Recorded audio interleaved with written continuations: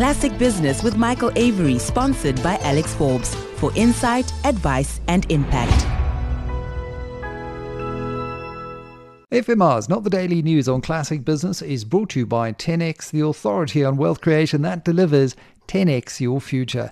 Now, in 2024, I think few questions loom much larger than whether China can overcome the property crisis that risks limiting its long-run economic potential.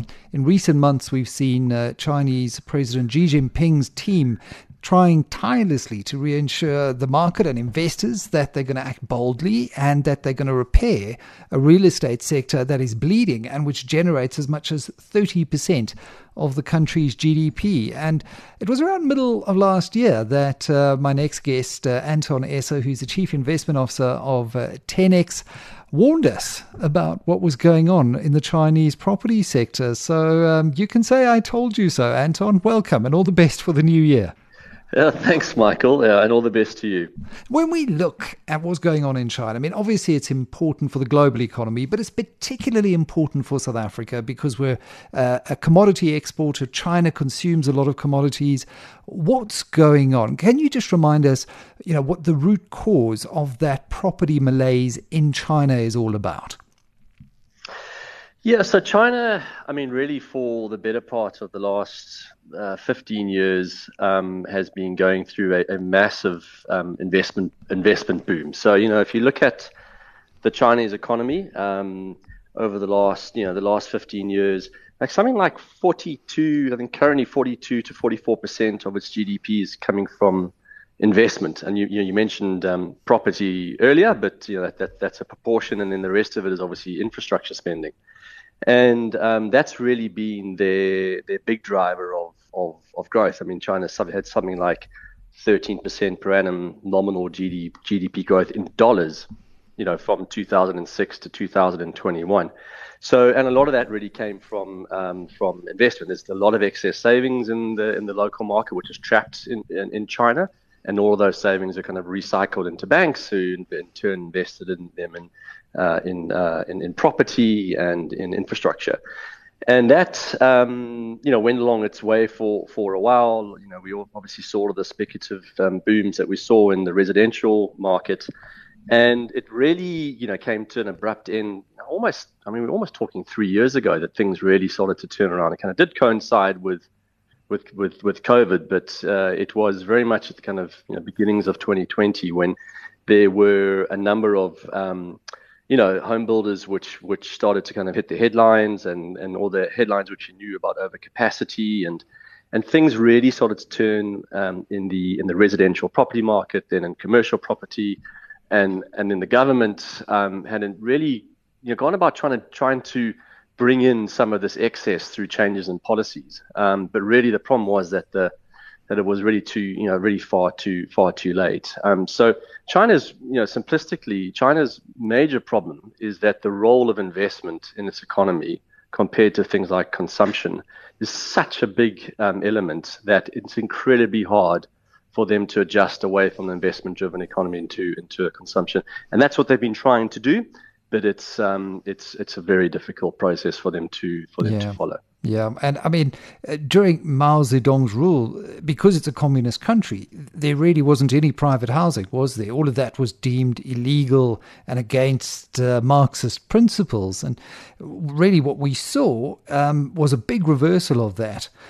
Starting with Deng Xiaoping and now today with private ownership of housing so widespread, and why it's such, I think, culturally an important asset class in China. I think important to understand that as well. What is your interpretation of the People's Bank of China's decision to allow banks to hold now smaller cash reserves starting from the 5th of February? How significant is this policy pivot? And, how is the Chinese government trying to respond to reassure investors that this isn't going to cause a long-term kind of structural decline in China?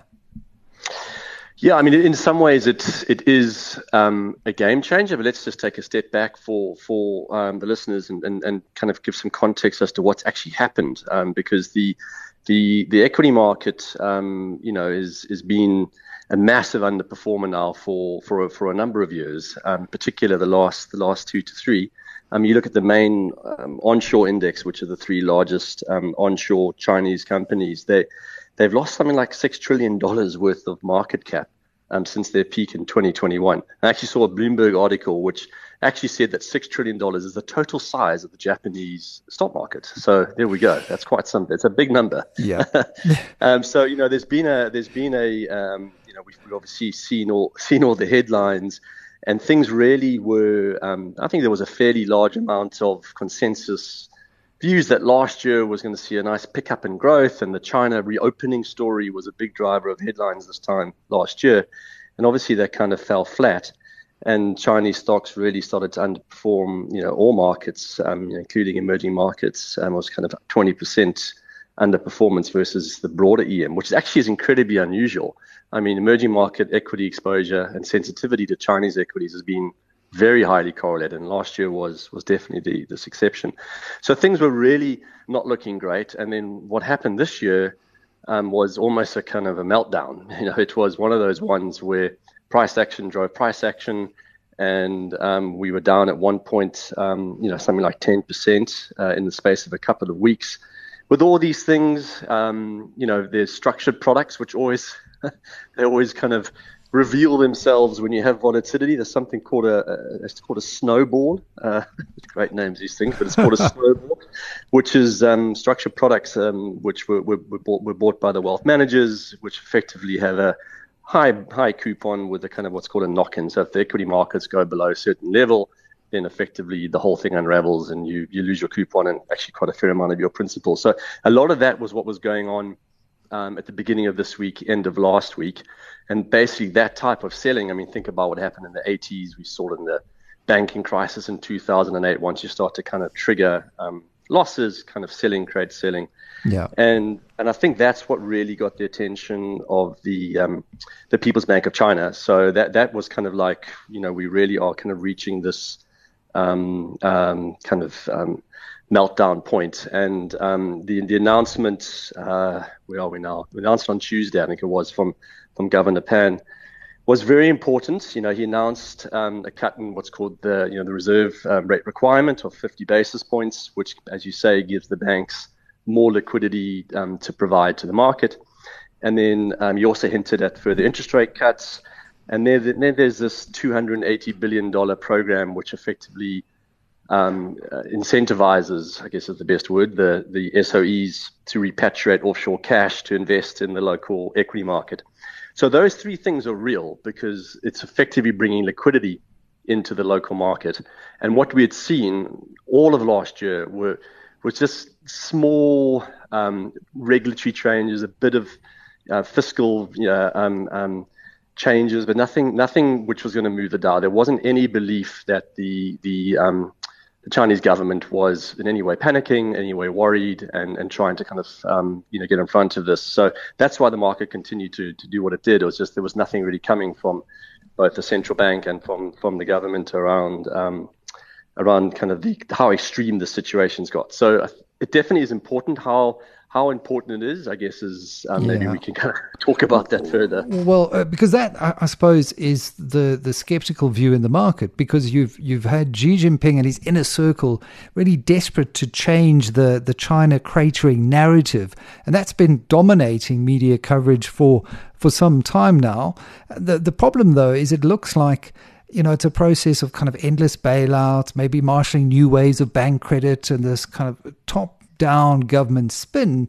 And many in the market fear that it's just allowing China's default nightmare to fester, and they're not dealing with the root cause of the problem here.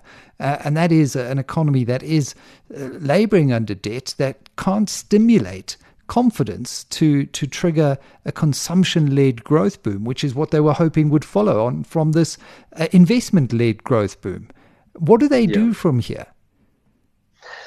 Well, I mean, we have to give them a little bit of credit because, in a sense, they recognize just how big the credit problem was and just how much, credit-fueled speculation in property markets was creating bubbles everywhere.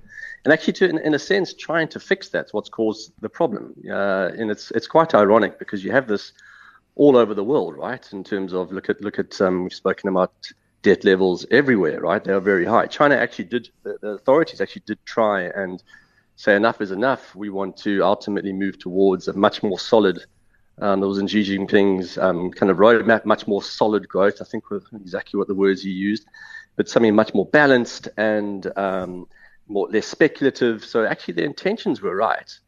But the problem is when you have 300 to 350% debt to GDP, depending on what we include and exclude, the size has got so large. So you can't almost deflate that level of debt easily. So it's they basically created an incredibly difficult and almost impossible situation to work themselves out of. But just kind of looking forward, this transition from such a concentration in investment to consumption, we've seen that in kind of other emerging markets, like a South Korea and a little bit in Japan, in terms of the kind of evolution of economies from emerging into developed.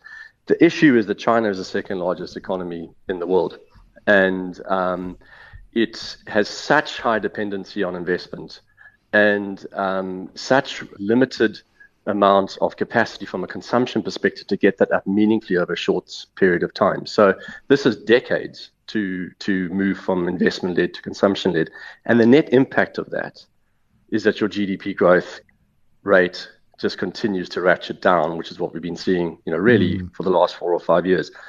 And the circular reference there is that ultimately, creates a continuous stress on the level of debt. It creates a continuous stress on earnings, and the whole kind of confidence element of it kind of feeds on itself. So, it's in terms of the size of the Chinese economy, that's really important. In terms of the size, and therefore their share of global trade and their share of global investment.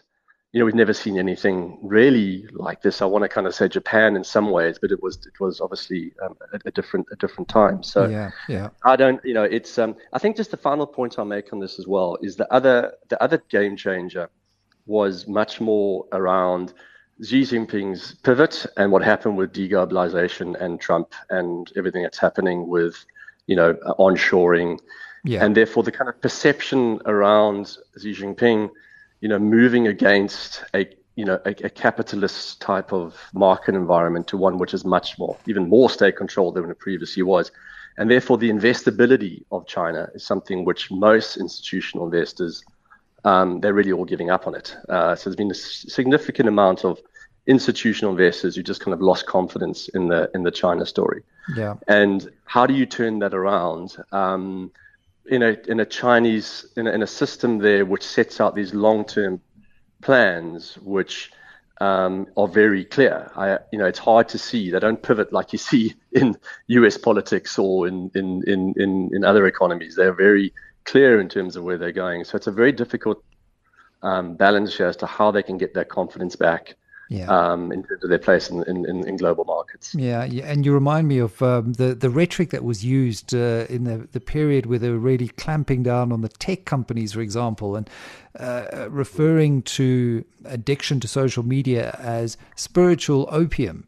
Now, given China's history with the opium crisis and wars, I mean, that's really strong rhetoric, but it shows you just how firm the Chinese Communist Party is in trying to steer society, even if that means trampling on some market freedoms as well. So just as a concluding thought then, Anton, what do investors do? I mean, I was telling you before we started this, I was one of those poor sods who invested in the Satrix MSCI China ETF, and I'm down a significant amount since it first listed. Do I just sit tight, hold pat? Do I cut my losses? Do you think it will turn? Well, I mean, over the next few months, who knows? Really, trying to forecast markets over the short term is very difficult. So you kind of got to step back and look at it from a long-term perspective. Yeah, which is why I bought it. I just want to add that exactly. in there. I mean, I bought it to hold for 10 years plus. Yes, we have lots of those in our bottom drawer, don't we? But I think that the biggest point really here is that China is got significantly cheaper from its peaks in 2021. If you look at it from a price to earnings basis, it's it's at around 11 and a half, 12, and compared to, let's say, the US, which is 23. In fact, actually, it's lower than our local market at 12 and a half. So it's cheaper than Europe, and it's cheaper now than the rest of emerging markets. So what you have now is definitely a much more attractive valuation. So therefore, the multiple is a lot cheaper in terms of what you're paying for those earnings. So as a long-term investor, which we are, we are kind of actually like the opportunity that these valuations are giving us to add more to our Chinese exposure. So it's one of those things. As long as you're not worried about where this is in 12 months' time, you're kind of thinking out about the long-term real return opportunities in the market. Then actually, China is getting cheap. The obvious caveat there, whenever you think long-term valuations bait, is this a value trap? Is this a Japan?